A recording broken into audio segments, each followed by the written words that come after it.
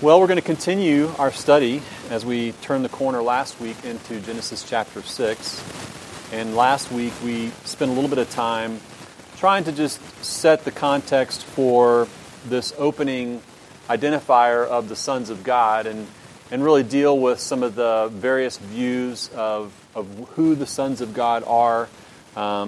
There's been a variety of views that have been put forward by theologians and teachers and people of just students of God's Word through the ages. One of those passages of Scripture where you don't have a whole lot of background to really draw from to know exactly what was going on here or who these players were. But we looked at the major views on the sons of God, and for the purpose of our study, though we can't be overly dogmatic that this is clearly exactly what how we should see this passage. I do think it has biblical support, as we talked about, where this sons of God identifier here is referring to fallen angels who had overtaken ungodly men and really become the society became fully demonically influenced and controlled. And so I think that without going into a lot of rehash of that, there are other views that would be plausible in the context of Scripture as well. For example, I think the other view that is most contextually viable would be that the sons of God is referring to the line of Seth, the Sethites, if you will, who are corrupted as a result of their lusting after the daughters of men, and that led to really a corruption of the marriage union, a corruption in polygamy, and just marriage for lust and for the purpose of that they were attractive, and they took as many wives as they wanted. So, nonetheless, the context of this section deals with the complete corruption of society. We know that for certain, and so, for the purpose of our context. If you'll just indulge me by kind of adopting the view that I think is most compelling in terms of the text, and that is that there was such a strong demonic influence by the sons of God, namely angels, that had overtaken men and led to all manner of corruption that we'll talk about in a little more detail in just a moment. So that's kind of our context as we step forward in this study. And really look at the first 8 verses of Genesis chapter 6. And really, the first 8 verses, the way I kind of see this is it's kind of like a spiritual backstory for the flood narrative. You're really seeing sort of the background context for what is about to transpire, what is about to unfold, as we see what takes place with Noah and his sons and what God does in interacting with Noah and giving him some specific commands and a specific mission. And part of his redemptive plan that deals with the flood and the ark and all those familiar and famous accoutrements of the flood narrative. So this really is kind of a spiritual backstory to that narrative as it begins to unfold that we'll look at in a little more detail today in the first 8 verses. So let's read verses 1 to 8 of Genesis chapter 6 to kind of get the passage set in our minds, and then we'll kind of unpack it a little bit. Verse 1 says, "When man began to multiply on the face of the land, and daughters were born to them, the sons of God saw that the daughters of man were attractive, and they took as their wives any they chose. The Lord said, 'My spirit shall not abide in man forever, for he is flesh. His days shall be 120 years. The Nephilim were on the earth in those days, and also afterward, when the sons of God came into the daughters of man, and they bore children to them. These were the mighty men who were of old, the men of renown. The Lord saw that the wickedness of man was great in the earth, and that every intention of the thoughts of his heart was only evil continually. And the Lord regretted that he had made man on the earth, and it grieved him to his heart. So the Lord said, I will blot out man whom I have created from the face of the land, man and animals and creeping things and birds of the heavens, for I am sorry that I have made them. But Noah found favor in the eyes of the Lord." Now, as I said, this passage really is a bit of a backstory to the flood narrative, and I'll kind of elaborate a little bit more on why I'm terming it that way in just a few minutes. But let's just kind of look at some of the characteristics of this section that kind of fly off the page at us. The first thing that we've already sort of touched on in dealing with this controversial passage or this controversial identifier of who are the sons of God and some of the various views is that you have this demonic dominance of society. And really a dominance that is just pervasive, unmitigated. You have this idea that all the natural boundaries have been just dissolved, have been obliterated. In fact, when we looked at the passages from Peter and Jude last week, Jude in particular talks about how the angels left their natural domain, their normal domain. And so there's this idea, when you think about the context of how a society can become utterly corrupt, it stands to reason that natural boundaries of morality, of societal morality, become completely obliterated. Morality and code of morality becomes completely turned on its head and completely redefined. And so in this context, you see what would be a demonic influence of that is welcome, that is just completely overtaking the culture. And it's interesting to note here that it really goes at the heart or the foundation of society, because what you have taking place here is the corruption of marriage and the family. You have this complete annihilation of what was formed in Genesis, and when God created the marriage union. A man shall leave his father and mother and cleave only to his wife, and the two shall become one flesh. That's completely out the door in this regard.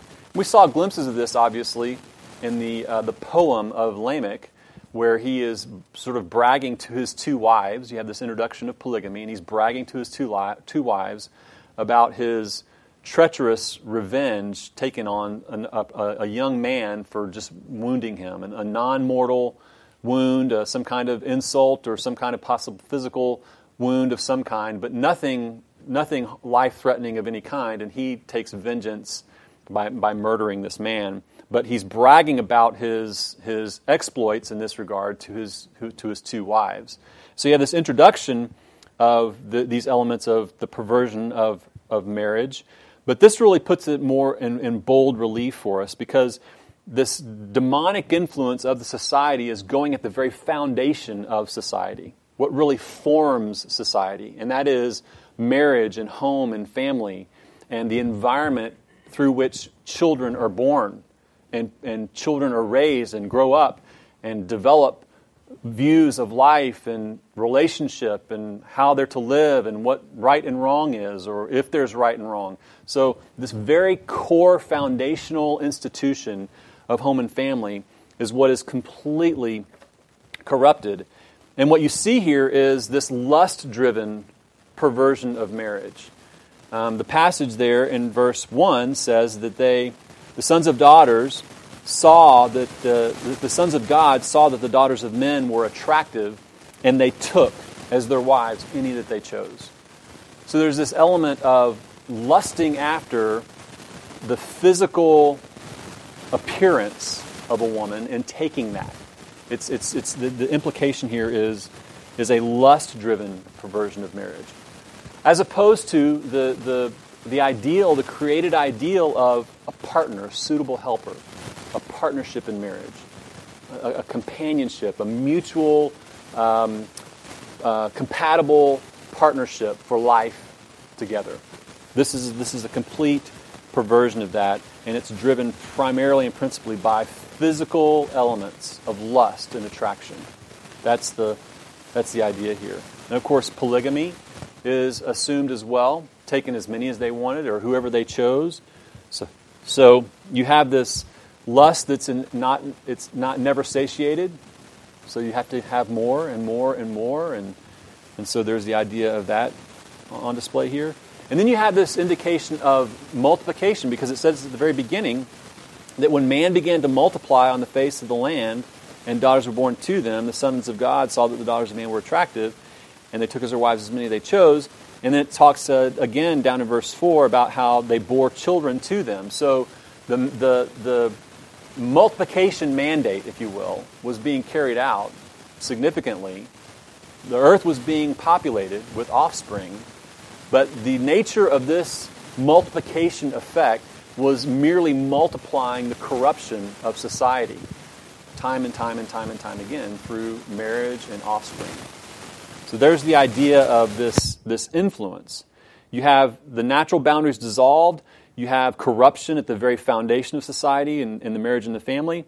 You also have here, you have human achievement and power and fame is idolized. You have this reference to these mighty men, these men of renown that were known in the land. In fact, we talked about this last week, about the reference of the Nephilim, and it's also referenced in Numbers, and how that struck fear in the hearts of God's people, who God had promised them this land, and the spies came back and they were fearful of these mighty men. And in that case, it was fear, but in this case, these are men of renown, and they're renowned for their might, they're renowned for their strength. The indication or the implication there is that they are warrior types. You see this alluded to down in verse 11. It says that they were filled with violence. The description of the society then is that it was a culture filled with violence. So you have this idolization of power and fame and renown and human achievement. There's an excessive hubris here that's this sort of dominating society. It's the classic love of the world that we see described in 1 John chapter 2. It's this lust of the eyes, the lust of the flesh, and the pride of life that's dominating the entire population, the entire culture. And again, this, like I said, filled with violence is another characteristic that you see referenced in verse 11. The Dictionary of the Old Testament says that this is a reference to cold-blooded and unscrupulous infringement of the personal rights of others, motivated by greed and hate, and often making use of physical violence and brutality. So this was a culture of takers. You want something, you take it. You take it by force. It's a culture of the powerful and the strong and the mighty rule and dominate and take what they want. And it's a culture that's dominated by the lust of the eyes and the lust of the flesh, and just being completely consumed by a worldly, demonic mindset. It's interesting when you think about this, though. It's not as though this was a society or a culture that was base in all respects. Because we do know, hearkening back to our prior study, when we looked at, in Genesis chapter 4, the line of Cain, there was elements of God's common grace on display. There was presumably artistic endeavors and creative endeavors. There was an appreciation of beauty. There was cities and achievement and design and metallurgy, and there was still that societal accomplishment and the collective benefits associated with that taking place. And in fact, we know from Matthew chapter 24 that there was a complete lack of awareness of the debasement of the culture. They were completely oblivious to this. Matthew chapter 24, verses 37 to 39, this passage that talks about the coming of the Lord, it says, "For as were the days of Noah, so will be the coming of the Son of Man. For as in those days before the flood, they were eating and drinking and marrying and giving in marriage until the day when Noah entered the ark, and they were unaware until the flood came and swept them all away, so will be the coming of the Son of Man." So you have this society that is not completely devoid of any elements of God's common grace on display. However, at the core, it was dominated by selfish, lustful, worldly, demonic influence of taking and of seizing and of gratification, of personal, lustful desires. That's kind of the imagery that we see here in this culture, complete dominance of that. You also have here a complete corruption of heart and mind. So it's not just about the outward actions of the society. The description here doesn't just focus upon this corruption of marriage, in that the sons of God saw that the daughters of men were attractive and took them as many wives as they wanted, or took as many as any that they chose, any of the wives that they chose. It's not just them taking what they want physically, but there's a corruption, a complete and utter corruption of heart and mind. You see this in verse 5. The Lord saw that the wickedness of man was great in the earth, and that every intention of the thoughts of his heart was only evil continually. It's a comprehensive corruption of heart and mind. In other words, when you have a society or a culture that becomes utterly and completely corrupt, it's not just that it's corrupt in its action. It's not just that it's corrupt in its moral code and the things that it says are right and the things that it says are wrong. It's corrupt in what it believes and what it thinks and what flows out of the heart, just like anyone else.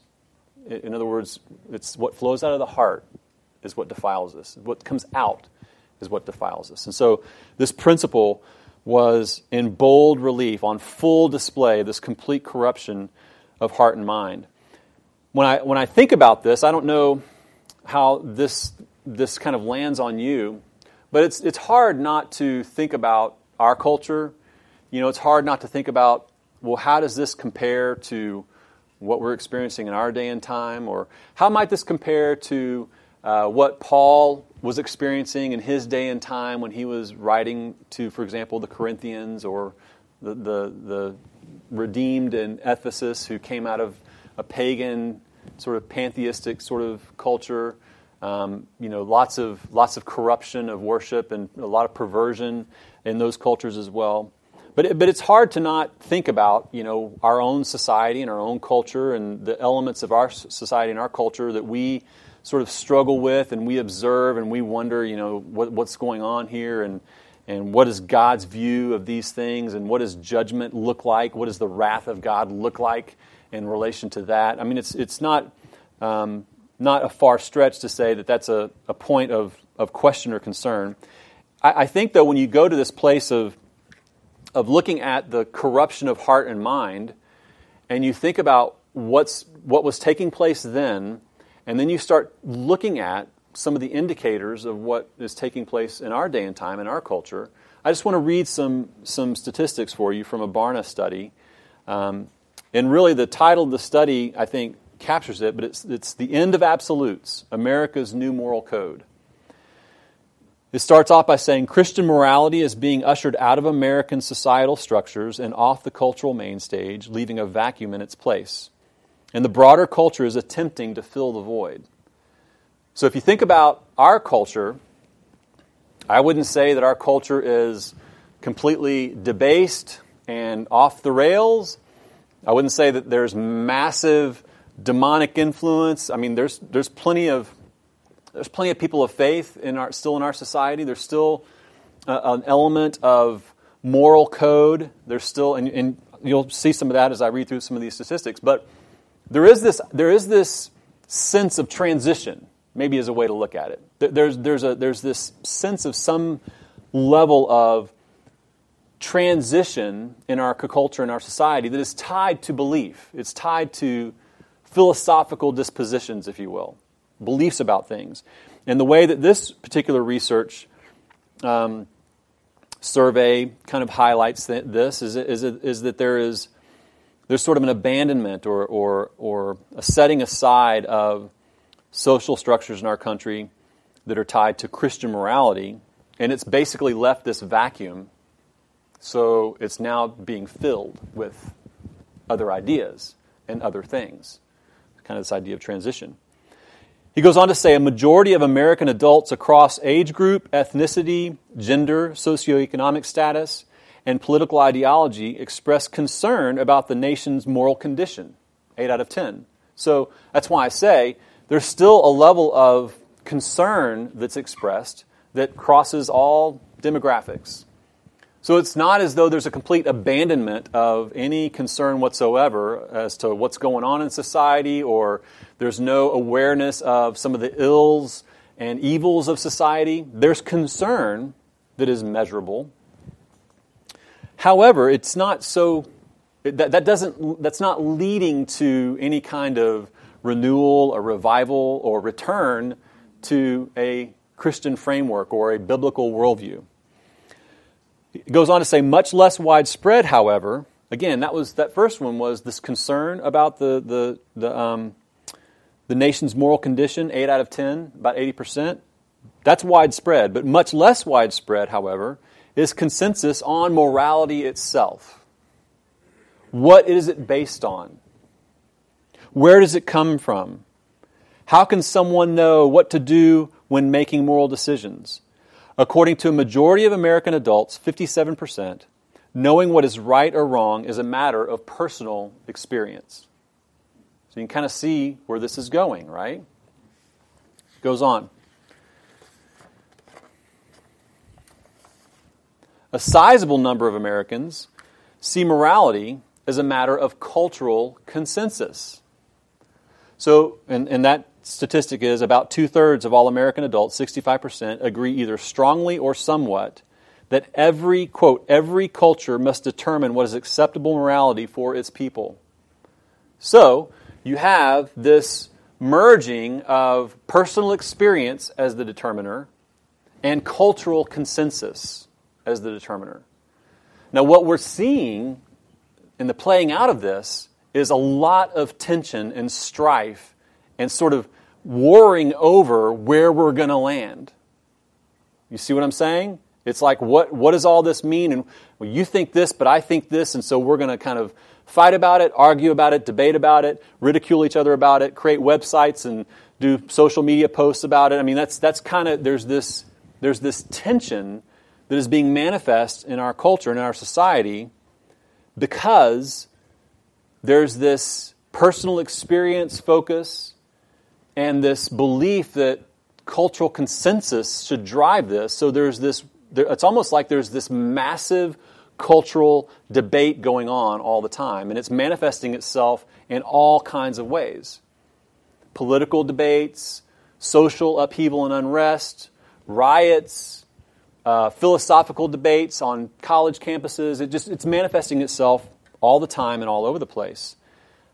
Because there's this effort, if you will, or this battle to arrive at a cultural consensus for what is right and what is wrong.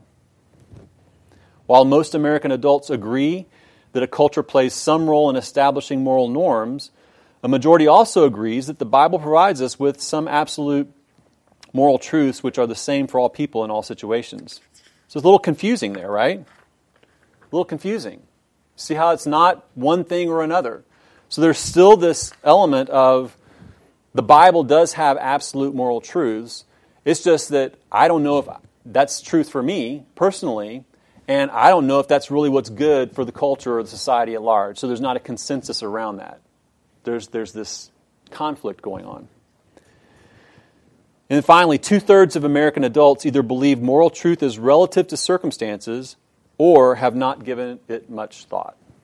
So just this idea of relativism as it relates to moral absolutes and moral truth. So when you think about our society and you start comparing that to what was going on in the days of Noah prior to the flood, it's almost as though we're in a pre-Noahic season where there are debates going on and there's contentiousness about really over morality, over the moral fabric of our American culture and our American society. That's kind of, I think, what this I didn't study all the fine detail of this research report. I kind of skimmed the surfaces like I just read to you. But I think that that's a fair indication, that's a fair assessment of some of what we're experiencing in our society. Now, obviously, I wouldn't be overly dogmatic about those things. I don't claim to be a social expert or clairvoyant on these matters, but I do think that there's some truth to that. There's a vacuum in our culture. And where there is an unguarded heart, what is the risk? Where there is a completely open mind. That's a virtue in our culture. You realize that, right? Having an open heart and an open mind is a virtue, but that's not a biblical position to hold on to. It doesn't mean that you're closed off to people, but that you're supposed to guard your hearts, right? And your minds are supposed to be transformed through renewal around the truth. So it's very fascinating to think about the implications of this survey of the pre-flood society and what was going on there and what we're experiencing in our day and time. I thought that was kind of interesting. Anybody have any comments or thoughts on on that? Well, just looking at the scripture, Noah, in spite of what he was surrounded by, it says he walked with the Lord. Mm-hmm. He must have had a special communion with God because he sure didn't have a church to go to. So how do you suppose the people treated him? Wasn't he a thorn in the flesh, just as Christians are an annoyance to people today? Oh, yeah. I'm certain that was the case. I'm surprised that he wasn't persecuted to the point of being killed even. You know, excuse me. It makes me kind of wonder, too. There's a sense in which, even in our day and time, it's not so much that Christians, per se, are, how do I put this and actually have some accuracy to it? I think that the greater push right now, as it relates to Christians, is to just marginalize them. To make Christianity and Christian belief and even Christians just sort of inconsequential. But we're called bigots and all kinds of things. There is that. I agree that there's still vitriol and assault and attack, and there's definitely even physical persecution around the world. So I'm not saying that that's not true. More than inconsequential. They are trying to eliminate Christianity.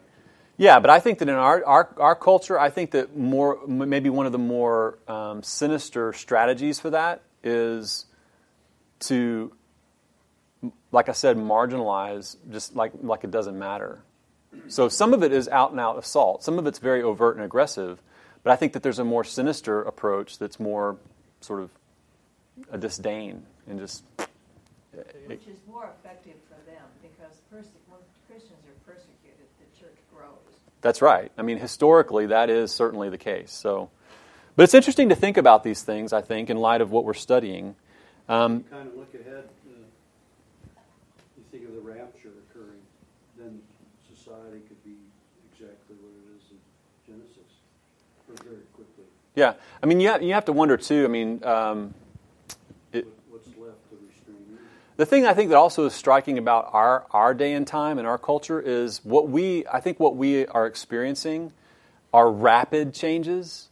In other words, the pace of change in mindset is really very, very aggressive and rapid over short periods of time. Where, and what I mean by that is, I'm not talking about just sort of the ebb and flow of trends in a culture, like bell-bottom pants, and I'm not talking about like the 70s style or whatever. I'm talking about where, in the main, what used to be totally viewed as unacceptable and immoral is not now just simply tolerated. It's actually held up as virtuous. So it's a complete upheaval of these various issues of morality and moral code that sort of establish guardrails and a framework for society. There's a scripture, I think it's in 1 Timothy about that, where what is evil shall be called good, and it will even be celebrated. Well, it's interesting because I have right here the Romans 1 passage, and I know that I've read this before, I know that we hear this a lot, but just listen to this and think about how this obviously would compare to the society in Noah's day, but also think about trends in any society, and in ours in particular. It relates to us today. Yes. It says, "For the wrath of God is revealed from heaven against all ungodliness and unrighteousness of men, who by their unrighteousness suppress the truth." Think about the Barna research, right? Suppress the truth. "For what can be known about God is plain to them, because God has shown it to them. For his invisible attributes, namely his eternal power and divine nature, have been clearly perceived ever since the creation of the world and the things that have been made. So they are without excuse. For although they knew God, they did not honor him as God or give thanks to him, but they became futile in their thinking, and their foolish hearts were darkened. Claiming to be wise, they became fools and exchanged the glory of the immortal God for images resembling mortal man and birds and animals and creeping things. Therefore God gave them up in the lust of their hearts to impurity, to dishonoring their bodies among themselves." So there you have the perversion of society.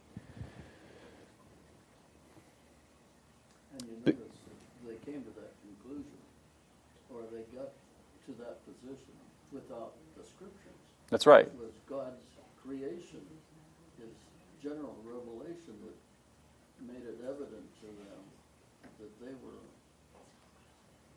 the other way. They also suppressed what they knew because they did not want to face a judge.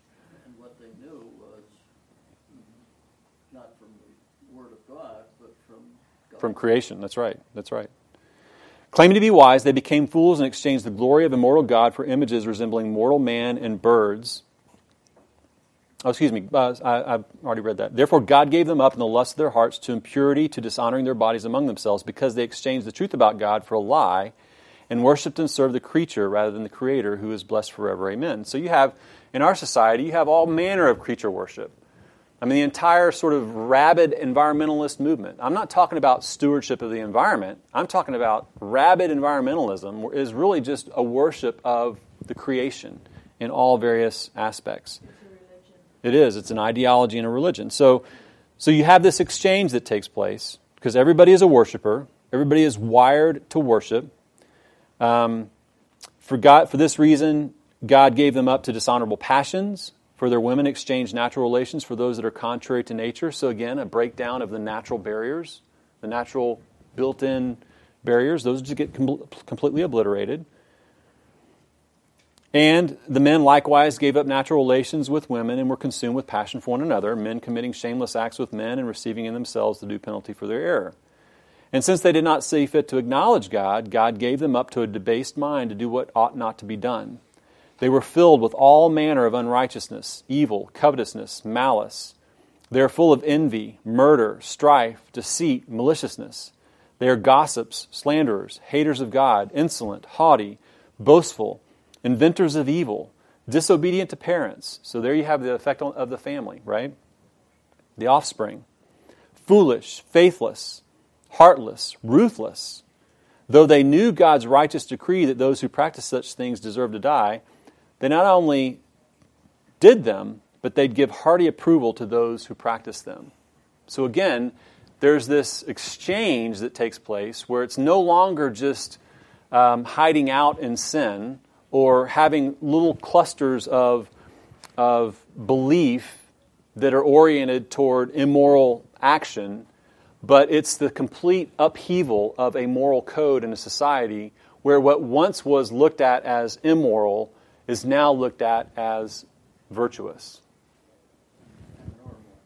Normal and virtuous, that's right.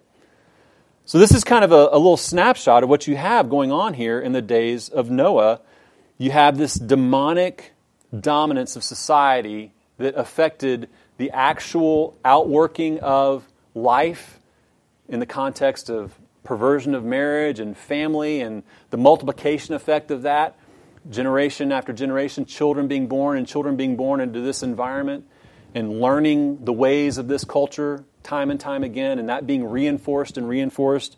And so you have this effect on the core foundations of society, and then you also have this complete corruption of heart and mind that was behind the action, that was motivating the action, that basically was a turn of thinking in reference to God, and that exchange that we saw in Romans, thinking in reference to self, to what my passions dictate, to what I want. And people become takers and they become consumed with a worldview that justifies that approves that endorses that. But you also see in this passage, you don't just see a sort of a demonically dominated society, you also see God's gracious judgment being forecasted, if you will. And I say that intentionally, God's gracious judgment. Every time we see God, I mean, you go back to Genesis chapter 3, there's grace in the curse. Same thing happens here. The first thing you see in verse 3 is the patience of God in His judgment. It says, "Then the Lord said, My spirit shall not abide in man forever, for he is flesh. His days shall be 120 years. So this is God saying, I am going to judge. But there is a time span before that judgment is undertaken. Now this just is a bit of a side note. I don't want to linger here too long. But there is a little element of interpretive controversy around this 120 years. Some would say that it's a contradiction because if you interpret this to mean that a man's days shall be 120 years, meaning that from this point forward, man's only, the maximum lifespan of man's going to be 120 years, well, that gets obliterated because that's not what happens, right? That's not even what the text tells us in subsequent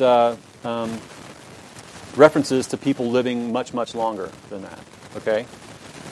The other way to see this is that this is God saying, giving a time span from his determination of judgment.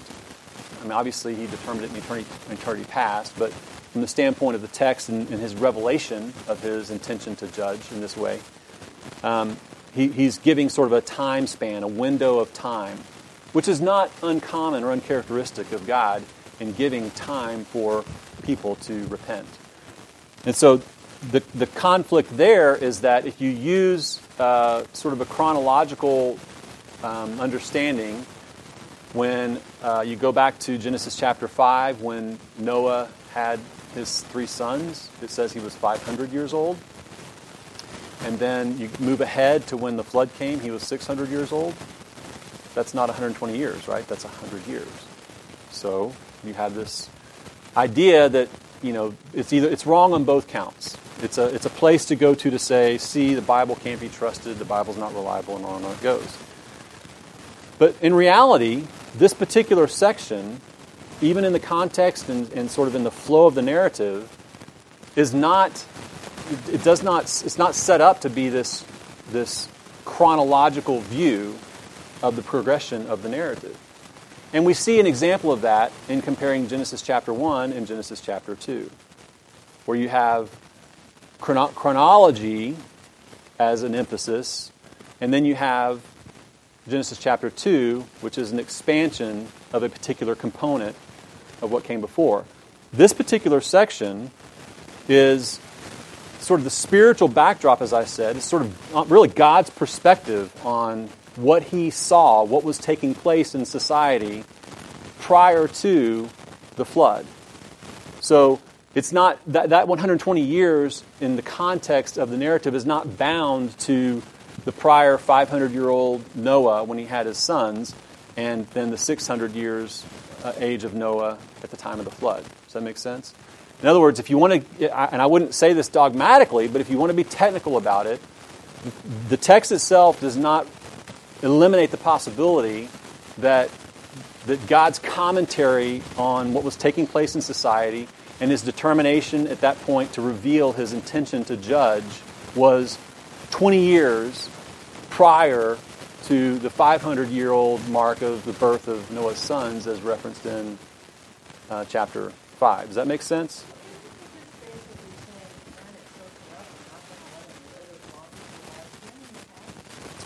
I don't think that's... I mean, if you took that as just a figurative understanding of the reduction of man's age, I just think that there's I think in the context there's a better way to see it as God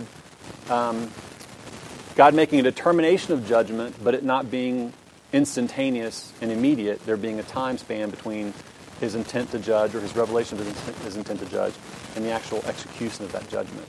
Because what we know is that what did Noah do during the time that he was building the ark? He was a preacher of righteousness. So again, and we see this, for example, in Revelation. You see God continuing prior to ultimate judgment. He's continuing to use men to evangelize the lost in his patience. That's why I say you see this as an example of God's patience. I mean, the justification of his judgment was unquestioned at this point. Not only because he is a perfectly righteous judge in and of himself, but because the evidence of what you see described in the culture and the society and its utter rejection of him and its complete embracing of all things evil and wicked. So his justification of his judgment is already on full display, and yet he's patient in rendering that judgment. So, again, just trying to kind of clarify some of the stated contradictions that are often brought up there. But really, I think either way you look at it, it is an indication of God's patience as well. This is an indication of his patience and his judgment. You also see in this text, you see the sorrow of God. So in other words, God does not reveal himself as robotic, as unfeeling or uncaring. And of course we know this as we see God most vividly and accurately manifest in Christ himself and the compassion that Christ exhibited as being a servant of all and having compassion and healing people and loving people unconditionally and restoring people. You see that character of God, but you see it here as well because it says in verse 6, "And the Lord regretted that he had made man on the earth, and it grieved him to his heart." So God reveals himself as a God who cares deeply and is heartbroken, in a sense, over the sinful actions and the rejection of him and his goodness and his grace that man manifests time and time again. Now, of course, you have people who would say that God repented, so God changed his mind, and so that means that God is not omniscient. I mean, if he knew this, then why would he have to change his mind? Or some people might even build this into a full-blown sort of theological view that God is not, that God does in fact change. He's not unchangeable, and his plans are kind of in sync with man's decisions. And so even God is kind of waiting and reacting to things as they play out. So. Yeah, but I think we tend to be that is we attribute Right. human qualities and traits to God. Right. And when he says he repents, I don't believe he's doing it. I No. don't believe he says, oops, I made a mistake. I think what changes is his attitude. He has a different attitude towards a man who is in a state of sinning versus a man who is in a state of obedience. And I Right. think that's what changed was his attitude. I like the way it's stated in this quote. It says, "God is not apathetic to the sin of man. He is not indifferent. In fact, Ezekiel said that God finds no pleasure in the death of the wicked. Jeremiah wept the tears of God over the judgment to come. Jesus wept the tears of God over the judgment to come on Jerusalem and Israel. The Lord was sorry," it says. He was sorry. What does that mean? It's sadness. There's a reality to the sadness of God. He was sad, and he was sorry that he had made man on the earth. It's a very real thing. God can feel, and he felt the disappointment of the horrors that occurred since he had made the glories of that pure, pristine Eden. So there's a real indication here, a real sort of revelation of the heart of God. But this is not speaking. It's anthropomorphic language is a good way to look at it. It's giving human attributes to the manifestation of God's nature and character, and that happens all throughout Scripture, as we know. Okay, so but God's judgments are eternal. His knowledge is omniscient, and it's not bound by time and space. And there's passage upon passage upon passage when you come to verses that are talking about God's eternal nature, his eternal character, his holiness, the attributes of God that are altogether other than us. They're called the incommunicable attributes of God, if you want to use a theological term. There are communicable attributes, in other words, attributes that we could also possess and share in common with God. And then there are incommunicable attributes, those that we do not share in common.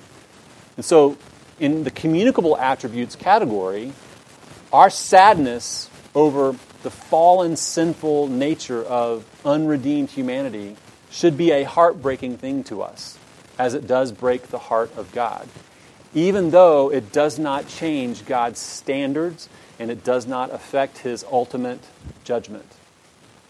It's still, though, an indication of his tender, forgiving, compassionate heart toward man. And God's emotions are totally pure.